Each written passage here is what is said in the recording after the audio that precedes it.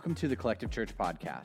Collective is a church for the rest of us, which means if you have never been to church, walked away from church, or are struggling to find a church you connect with, you belong here. To learn more about Collective, you can follow us on social media at My Collective Church or head to www.mycollective.church. Now here's Sunday's message.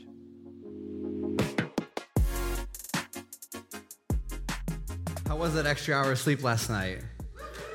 Parents are like, what extra hour? I hope y'all feel good because we have something to talk about that's really serious right now. It has been brought to my attention that some of you have already started listening to Christmas music. What are you doing? I drove by a house yesterday by Fort Detrick and had their lights up and said joy at the top. And I was like, that's not how I feel right now. You cannot skip Thanksgiving. Thanksgiving is the best holiday. That's a hot take. You can take that home with you. Also, I just wonder, for those of you listening to Christmas music, do you also eat candy corn while you're doing that? Because you seem like that type of person. I just don't understand it, but I just had to get that off my chest. So let's jump into today. So we're in this series right now called The Sunset Clause. And the idea is pretty much this. Most churches have a 30-year window of being a truly impactful church before they plateau or die. And the truth is that will probably be Collective. So because of that, we want to do everything we can to make the biggest impact possible right now. Not 10 years from now, not 50 years from now, not 100 years from now, right now. And we want to take advantage of the best years of this church's life, which are the years that we are currently in. And one of the ways that we do that is through generosity. And that's what this series is all about. And if you were here last week, you are well aware of that. But if you were not, and you brought a friend with you today, you're probably thinking, you have got to be kidding me. Right? The one time, my first time guest shows up at Collective, and we're talking about the one topic they don't want to hear about. So let me just talk to everybody whose arms just crossed and their eyes just rolled to the back of their head as soon as I mention the word generosity. Today is a great day to be a guest because if you are new to this church thing, if you are new to Jesus, if you're new to this whole experience and it feels kind of crazy, here's what's so great about this. You can completely ignore everything we're going to talk about today, and God's love for you will not change. You can actively choose to not do what God says when it comes to money, and he will still love you more than life itself. Check this out. This is what the Apostle Paul wrote in Romans 5. He said, "But God showed his great love for us by sending Christ to die for us while we were still sinners." And the word sinners simply means people who have chosen their own way over God's. It means that we knew in our heart of hearts what we should do and what God wanted us to do, but we chose to do something different. We chose to do what felt good in the moment instead of what God wanted us to do. And that doesn't have anything to do with whether or not you go to church or you have ever opened your Bible, because every single one of us knows that we have made decisions and have walked out of alignment with what God wants for our lives. Right? The truth is we are all sinners. Nobody is perfect. Paul wrote actually just a few chapters earlier that all have sinned and fallen short of the glory of God. Now let's focus on the word still. This is probably the most important word in the verse because what it means is that God didn't wait for us to straighten out our life. God didn't wait for us to make a promise to say that we would do better. God didn't even wait for us to stop sinning. While we were still doing the worst thing that we would ever do, while we were choosing to do it, the truth is while a lot of us were enjoying doing it, Jesus said, I'm going to die for that. I'm going to die for him. I'm going to die for her. Christ died for us while we were still sinners, ungodly as we were. And this is how God demonstrates his love for us. Tim Keller says it like this, and I've shared this with you before, but it's just so good. He says, "We are more wicked than we dared believe, but more loved by Christ than we ever did hope." That is the gospel. Right? That is the good news of Jesus. And then once you follow Jesus, it isn't that you have to earn your keep. It's not grace when I come to Jesus and then I'm on my own. It's not a bait and switch. And so today is not now is when you feel guilty. Today is not now is when you get kicked out. Today is not now is when God is disappointed in you, because God is never disappointed in you. It's grace when I come to Jesus. It's grace when I walk with Jesus. It's grace with money, grace with my marriage, grace with my arrogance. It's always grace. And so if you are skeptical of church or Christian or Jesus or pastors, the thing we want you to know today is that God's love for you will never change. It cannot change. And you can ignore everything we talk about in the next 20 minutes, and God's love for you will not decrease. And so if you came here today tired and worn out, screwed up again, lied again, lashed out again, selfish again, Jesus sees you and he loves you and he wants you to experience grace, and nothing can change that. And that's the most important thing for you to hear today. But that's also one of the reasons why we're talking about generosity as a church right now. Because our goal is to let as many people possible know that Jesus is for them, that Jesus loves them unconditionally. And I know that money and the church has been messy for a very, very long time. I don't know if you saw this, but a few years ago, a pastor named Creflo Dollar, which is his real name, he tried to raise $65 million to buy a private jet for his church. Apparently, the televangelist's previous jet was 30 years old, and he needed a new one. I wish I was making this up. Also, if Collective ever asks you for money to buy a jet, you have two options. One, run, right? Go as far away as you can. Or demand that it's for everyone's personal use and not just a pastor's. How about this? In the Middle Ages, the Catholic Church used to sell these things called indulgences. And indulgences were a way for you to pay money for the forgiveness of your sins. But what's even more amazing about this was that you could actually pay for future sins. And so if you knew you're going out on Friday night, you're heading down to a local tavern, you're going to make some bad decisions, you could head to a priest, give them money, and pay for the forgiveness of the sins you were going to commit later. And of course, this isn't from Scripture. It was just a way for the church to profit off of people's faith. Just a few weeks ago, an article came out that said 33% of church leaders have served in churches that have suffered from some form of financial misconduct. And 50% of those issues have actually come up in the past 10 years. This is a major issue in the church right now. And so the track record for church and money isn't great. So actually what I want to do is I want to take a few minutes to share with you all how we handle money at Collective. Because for a lot of you, I'm guessing that it's not, giving to a church is not a generosity issue, but for you, it's probably a trust issue. And so I want to pull back the curtain a little bit. At Collective, we have multiple layers of accountability when it comes to money. We contract an outside bookkeeper who tracks every dollar given and every dollar spent. And the truth is, she's mean in a very good way. Constantly, Michael. But it's her job to make sure that every penny is accounted for at Collective, and she just does an incredible job. We also have a finance team that's not led by me. It's led by one of our volunteers. Her name is Rachel. She's essentially our CFO. Our finance team meets quarterly, and we talk about if we're overspending or underspending. They also help Collective create our yearly budget and make sure we actually have a plan for the future. Our yearly budget, though, even though they oversee it, has to be approved by my management team. And a management team is essentially a group of overseers or elders, and no changes can be made to that without a vote. Rachel is also only one of two people who can write checks at the church, and I'm not the second person. I don't even know where our checks are. I can't write them.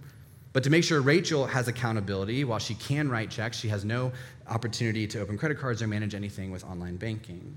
We even have a rule that I'm not allowed to spend $5,000 or more without approval. In fact, a few years ago, when we bought our trailer, the church we bought it from wanted $5,500. And I told them, hey, if you want me to buy this trailer right now, it's got to be for under $5,000, or else I'm going to have to get a board vote, and that could take a few weeks. So they sold it to us for $4,999.99.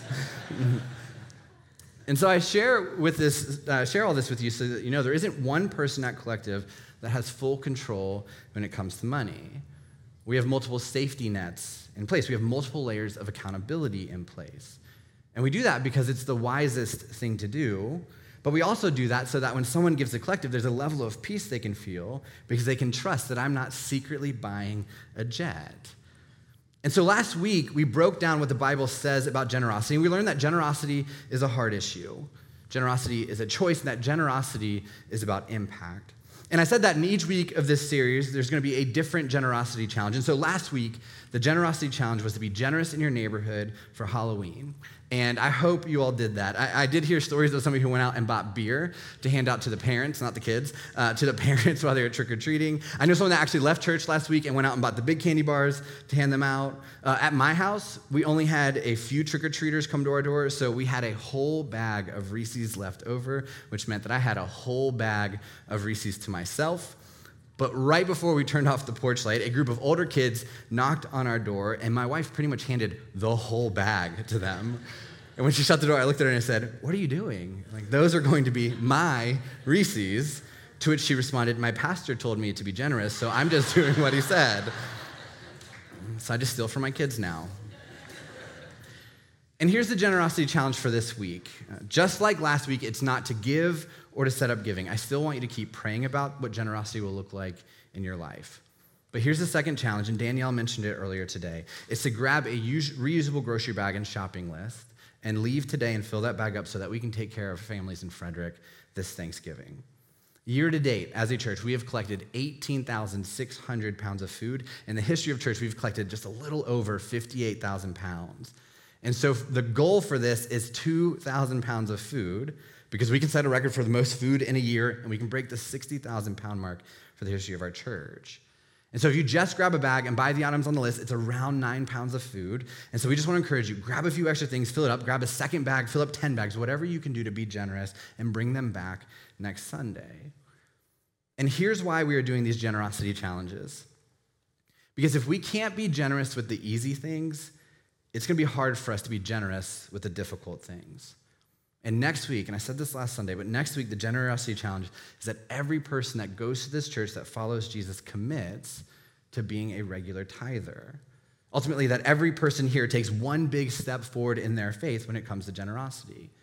And that is a tough challenge. That will be hard, but it's a challenge that I hope that we all choose to take. But before you do that, I want to talk about tithing and what Scripture teaches about it. And so if you've been to church before, you've probably heard this word. The word tithe means tenth in Hebrew. So tithing is the biblical word for giving 10% of your income to your local church. And this is a command that's seen throughout the Bible that God gives to his people. In Leviticus 20, verse 30, he says, 1/10 of the produce of the land, whether grain from the fields or fruit from the trees, belongs to the Lord and must be set apart to him as holy. A few verses later, he says, count off every 10th animal from your herds and flocks and set them apart for the Lord as holy. Deuteronomy 14 says, be sure to set aside 1/10 of all that your field produces each year. Micah 3:10 says, bring all the tithes into the storehouse so there will be enough food in my temple. If you do, says the Lord of heaven's armies, I will open the windows of heaven for you. I will pour out a blessing so great you won't have enough room to take it in. Try it.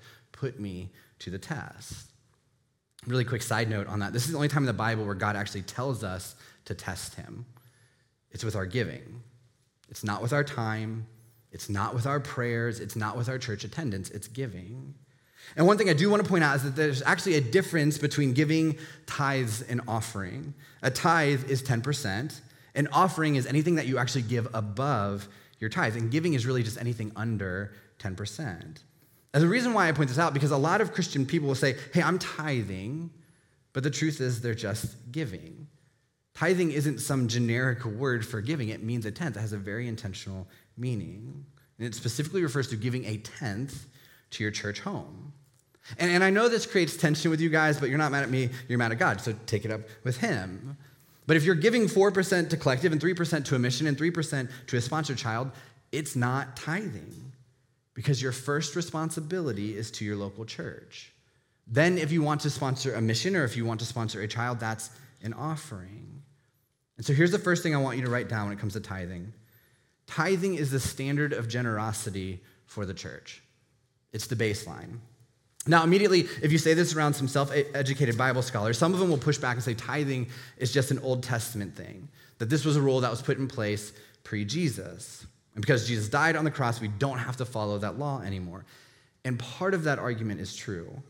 Because Jesus died on the cross, we don't have to follow the laws in the Old Testament anymore. That's why we don't follow the Jewish kosher laws when it comes to our diet. That's why we don't have priests sacrifice rams and bulls for us. That's why we don't follow the holy days like the Feast of Tabernacles. We are free from the law. And Jesus' one law, he says, is to love God and love people. But here's what those people don't understand when they make that argument. Tithing existed before the law and after the law. In fact, the first tither was a man named Abraham. Abraham lived 500 years before God gave the law to Moses so that he could share it with the Israelites. But in Genesis 14, Abraham wins a battle, and he has all the splendors from war, and while he's on his way back home, he meets a guy named Melchizedek, who's described as both a king and a priest. And this is actually a metaphor for Jesus, because Jesus is described as a king and a priest. And it says that Abraham gave Melchizedek 10th of everything he had. And so the first example of tithing in the Bible was with Abraham, who God said, I'm going to bless all the nations through you. And then 500 years later, God gave that law to Moses to give to his followers. Then if you skip ahead to Jesus, much later on, he praises tithing. One time, Jesus is bashing the religious leaders who are legalistic about everything. And he says in Matthew 23, For you are careful to tithe even the tiniest income from your herb gardens, but you ignore the more important aspects of the law, justice, mercy, and faith. You should tithe, yes, but do not neglect the most important things. Right? So he commends them for tithing and doing the right thing, while also challenging them not to neglect the other aspects of our faith. And so when Jesus is teaching about giving and generosity, there's this cultural understanding that tithing is the standard that they lived by. And this wasn't argued about or debated until we started church in this era. And I know this is hard. I said it earlier. This isn't something that many Christians do. Nationwide, Christians give 2.5% of their income to God. For comparison, during the Great Depression, Christians gave 3.3%. 37% of people who call themselves followers of Jesus don't give at all. And this isn't to say that Christians aren't generous. I'm not trying to bash us. The Washington Post found that there's a staggering difference between the charitable giving practices of religious affiliated and those who have no religious affiliation. While 62% of religious households give to charity, only 46% of non-religious households do. Christians are the most generous. That's not debated. But the truth is we often fall short when it comes to the standards of generosity that God has set.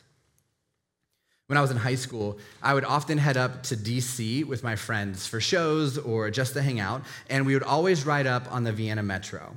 And the way this stop is set up is that there's two really long and really wide glass walkways that take you from the parking lots and walk over 66, and you go downstairs to the Metro. And every time we went, there would always be a homeless guy sitting at the entrance to the walkway. And so the first few times I saw him, I ignored him. I'm not gonna lie, I'm not the hero of this story, you'll see.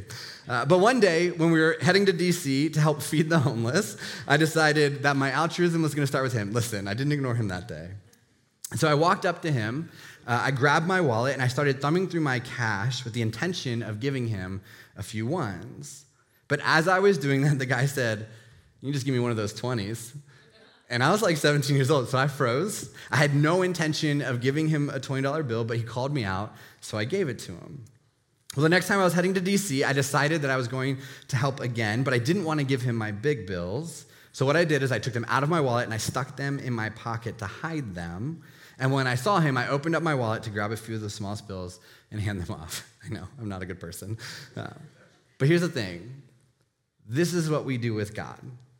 Right? What we try to do is we try to hide our big bills, we stick them in our pocket, and we try to throw him a few ones every once in a while.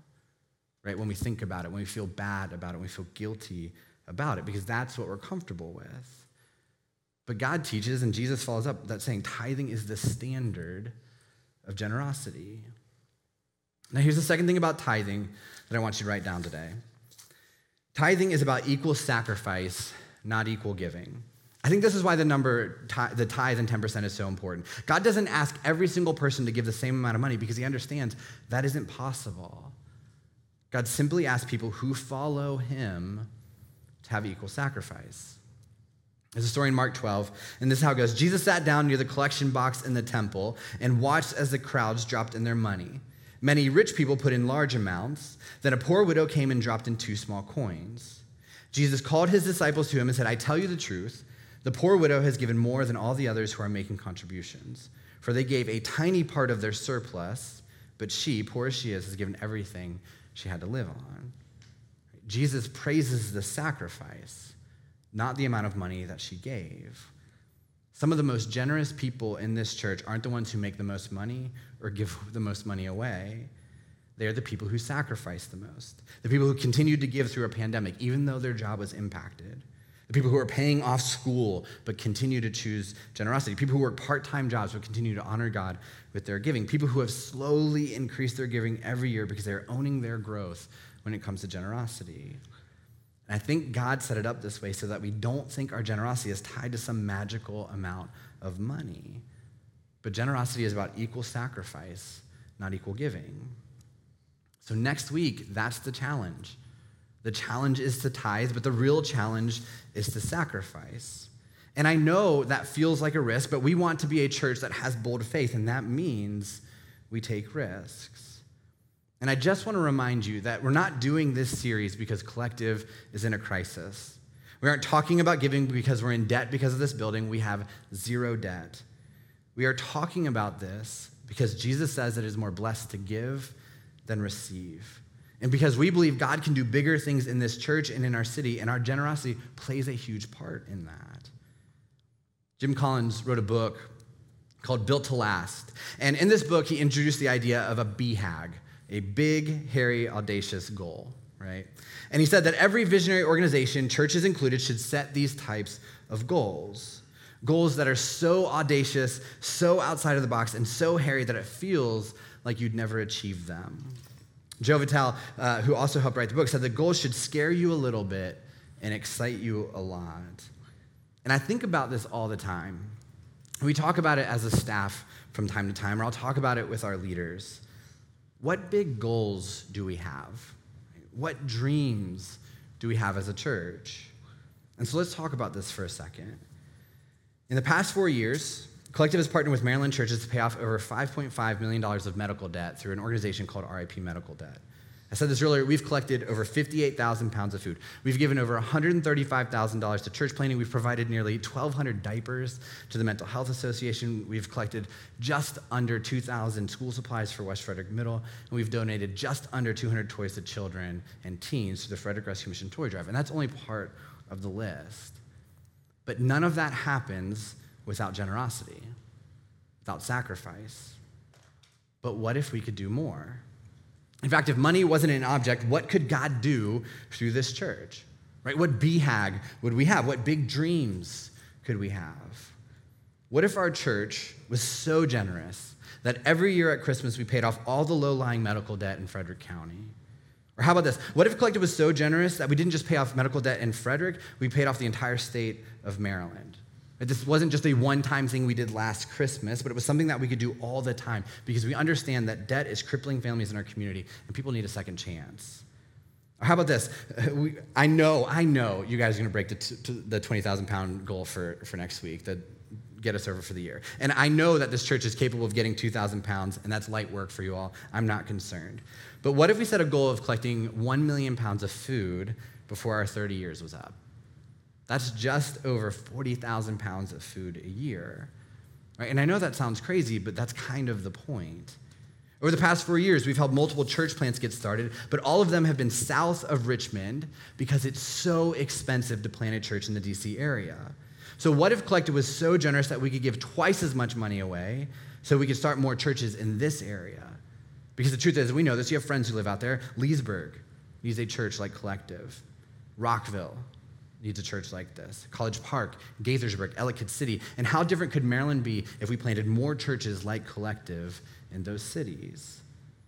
What if our church was so generous that we had an adoption fund? We just had tens of thousands of dollars set aside to help people who are called to adopt, because one of the biggest barriers of adoption is cost.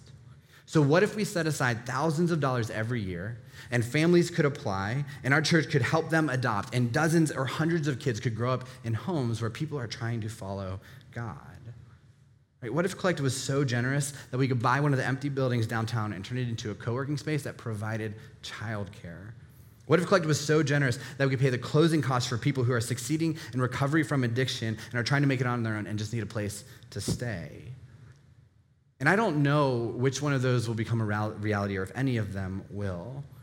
But the point is that there is good that we can do as a church that we are not doing yet.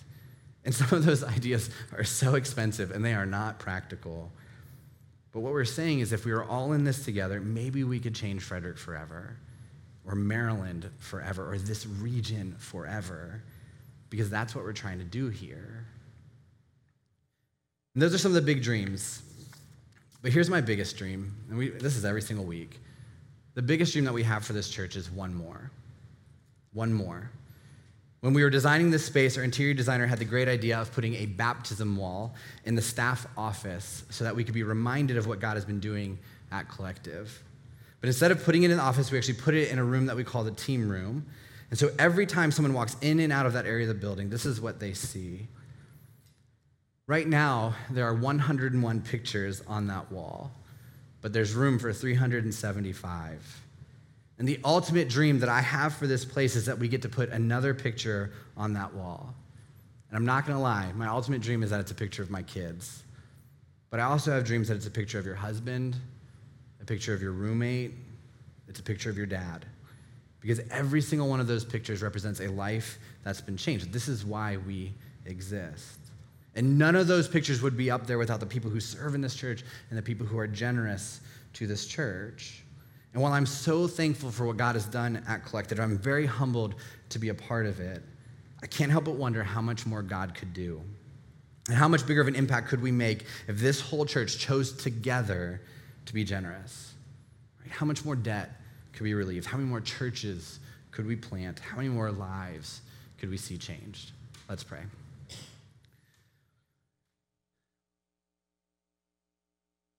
God,